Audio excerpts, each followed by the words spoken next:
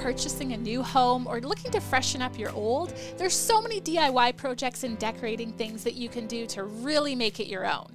I've got a fabulous guest today. Sarah Honors here with us, and she's a designer who specializes in DIYs and so much more. Sarah, I'm so excited to have you here today. I'm excited to be here. Thank you for having me. So you really have a huge following on Instagram and such a beautiful page and aesthetic. How did you get from being a designer to really highlighting your stuff on Instagram to all your followers? That's a great question. It was not intentional. It just kind of happens. So my first, Emma, she is almost 3 now. Just after she turned 1, I had a little more time on my hands. She was sleeping a bit better, and I wanted to start upgrading our spec house. So I thought I would just document it as I went. So Sarah, when you say spec home, that means that's exactly what the builder has given to you. It's a beautiful new home, but it's pretty basic. It has no real personality to it yet. Yes, exactly. So you have basically a blank canvas to work with, right? You have, a classic paint color everywhere, probably, feature walls usually. So it's a fun way to start for someone. So you don't have to dive in and do like a full reno and gut job or anything like that.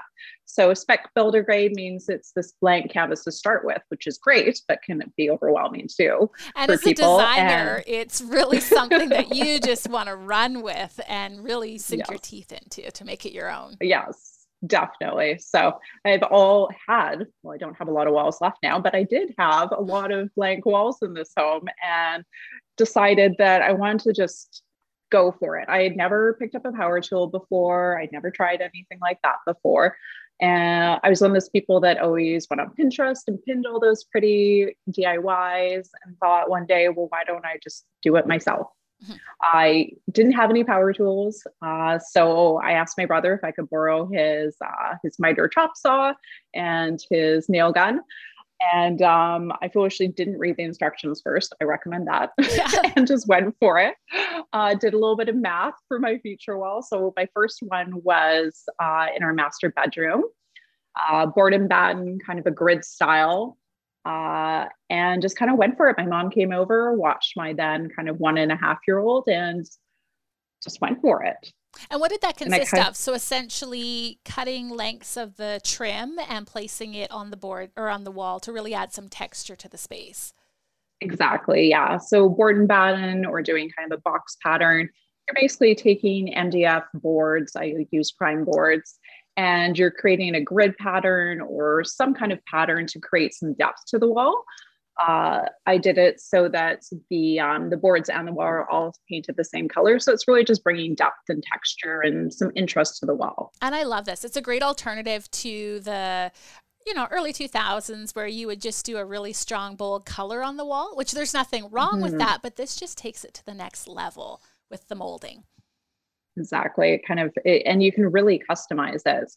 You can do, depending on how complicated you want to get with your math, you can do angles and have almost like a herringbone style.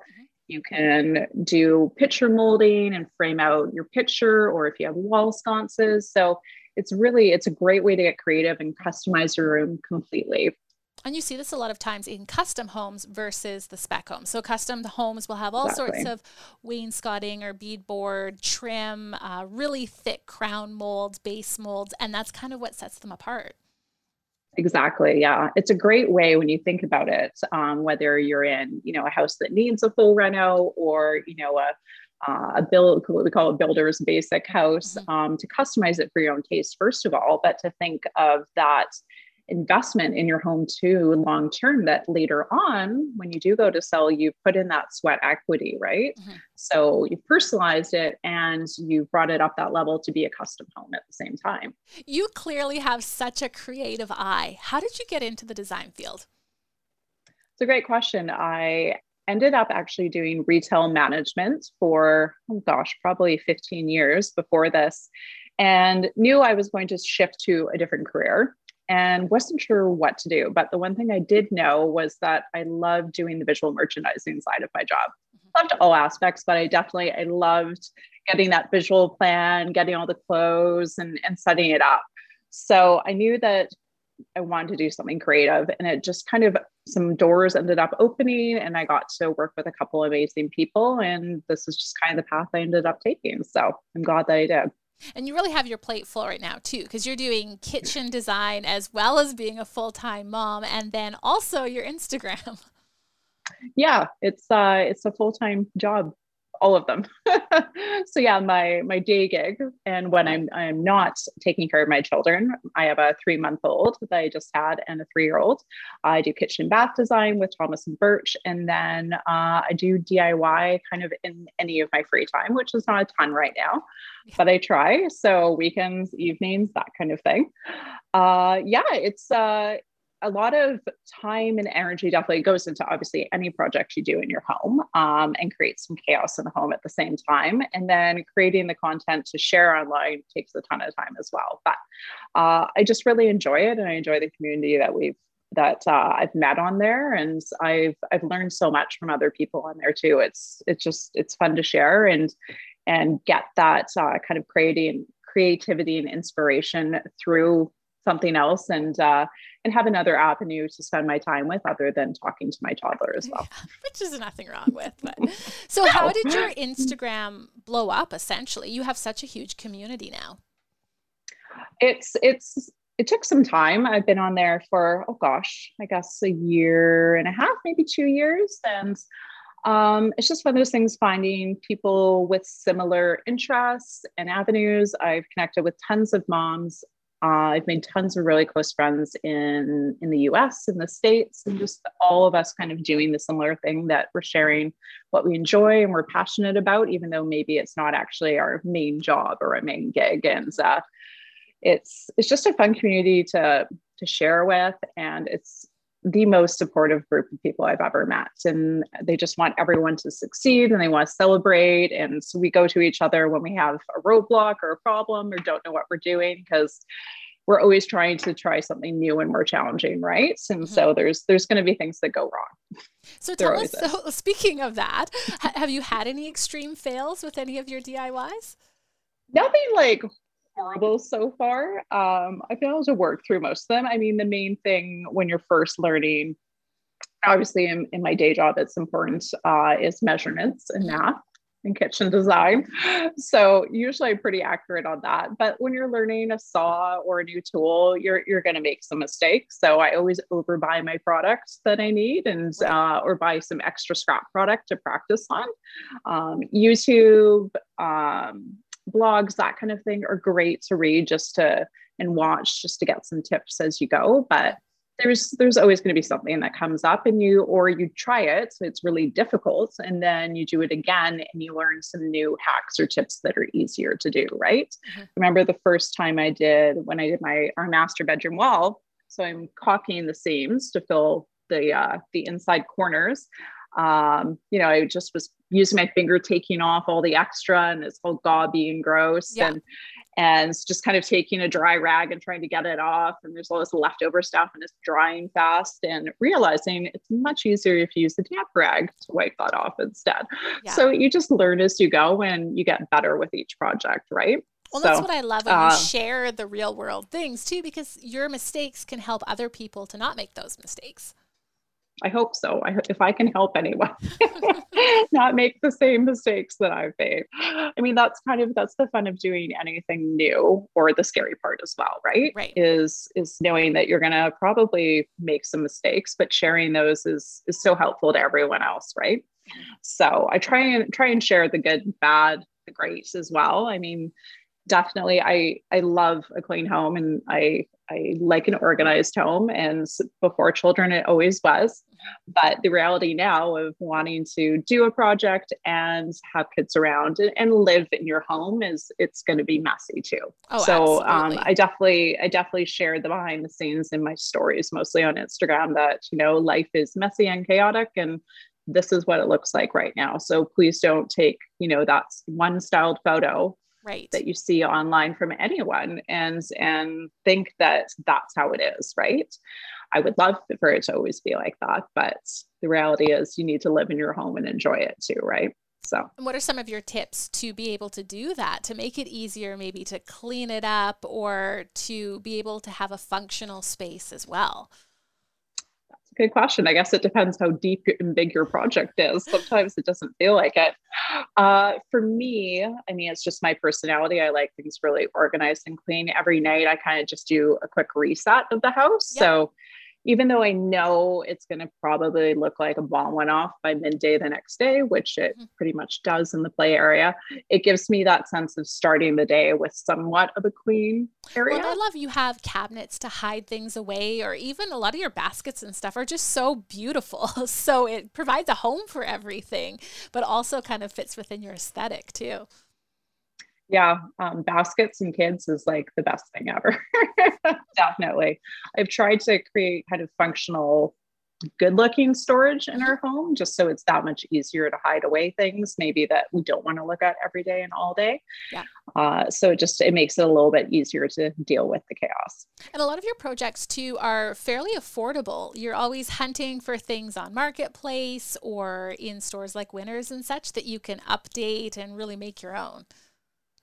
Definitely. I definitely have a passion for, you can make it look high end, but it doesn't have to cost high end. Right. Easy, affordable, something that anyone can do. I love investing in larger pieces, obviously, and spending that money on something like, a really great sofa that fits the size and the feel of your room, those really key long-term pieces.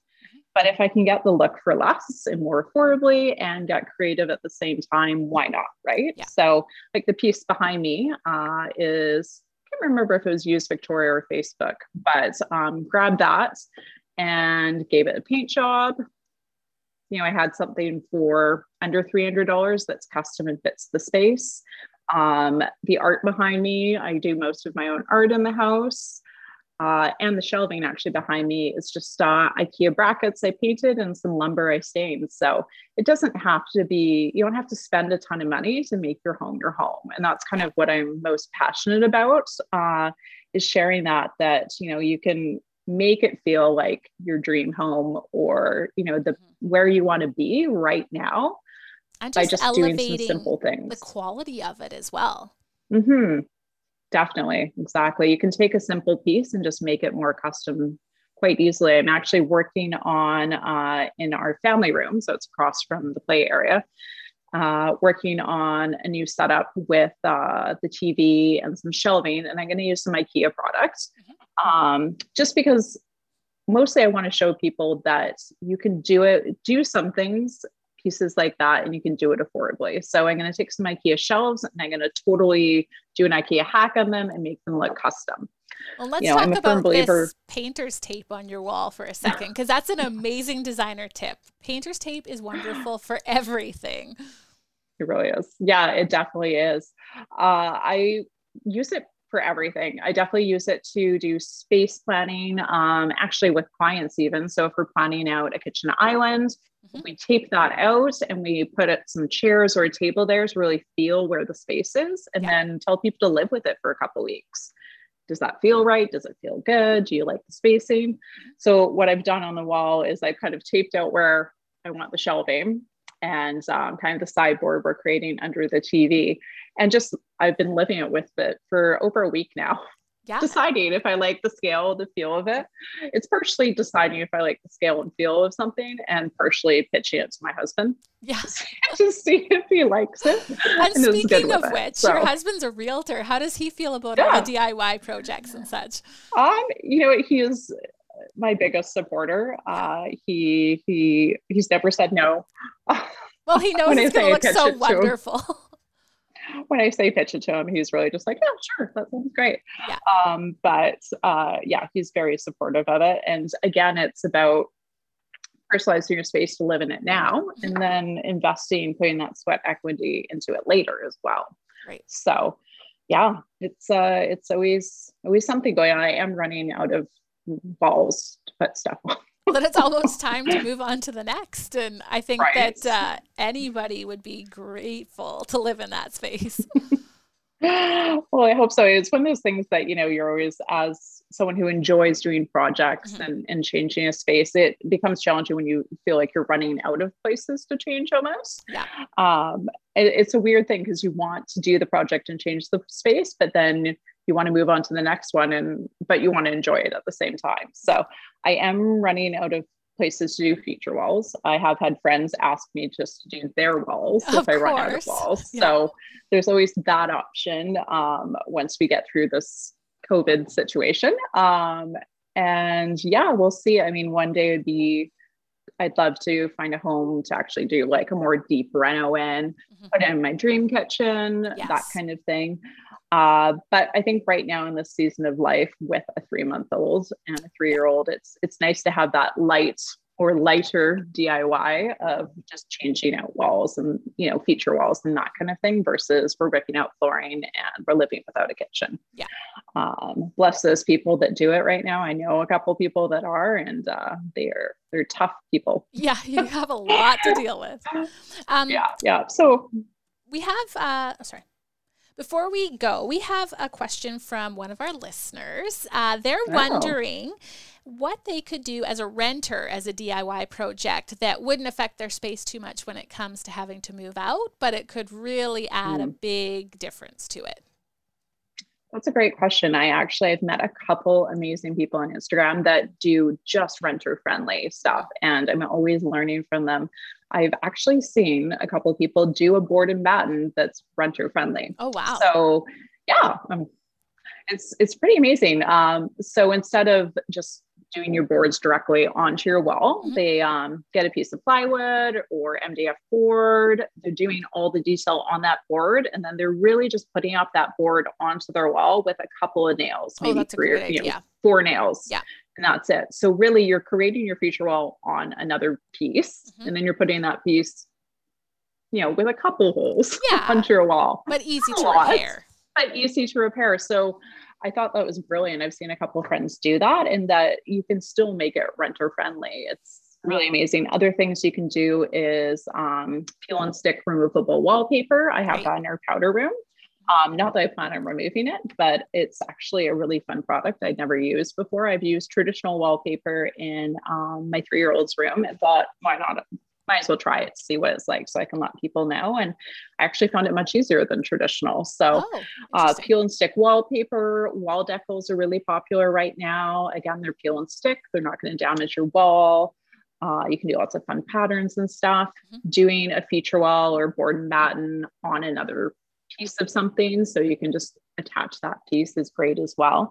There's lots of fun hacks as well with lighting. So you can add lighting or sconцing to your wall with actually not hardwiring it. So they call it the puck light trick. So you actually just attach it to your wall. So a couple of holes, screw holes, and then you're just actually adding a puck light and you screw it in, and you basically have extra ambient light and wall sconces, and it looks custom. So that's amazing. There's a ton out there you can do and still have it be renter friendly. I definitely believe no matter where you are right now, you're renting, you're in your dream home, you're not in your dream home, to enjoy where you live right now, right? Exactly. Make it your own. And I think even doing decor pieces like the vase you have right behind you there, if you're not willing to tackle maybe the board and batten or walls and such, really creating your own decor. Because I love that project you did behind you. It turned out so well. Yeah, that one was super cost effective. Right now, it's very popular to do the redid detail on stuff. And this is a great way to get a look of something without, having to do an entire furniture piece or anything like that. I love finding and sharing online anything I can do that's, under $10, that's going to be a custom look that you can do in your home with kids, right? Yeah. That vase I have video of, and I actually have my 3-month-old in the carrier and she's sleeping as I'm doing it. So yeah, there's so many small things you can do to make your home feel like your own, right? And those little projects, they may feel like they're small, but there's the little layers that add to your room that make it that much more special, right? So where can everybody find you to see more of your projects, more videos, more content, all of that? All that good stuff. Most of my work is on Instagram right now. So I'm under my West Coast Life because we're here on the West Coast. And I've expanded to TikTok. Wow. I have some stuff on there. I know. Man, that's a whole brave new world out there. Same handle, My West Coast Life. I have some stuff on YouTube as well, and my blog. So lots going on. Well, thank you so much for being here with us today, Sarah. You're so wonderful. Thank you so much for having me.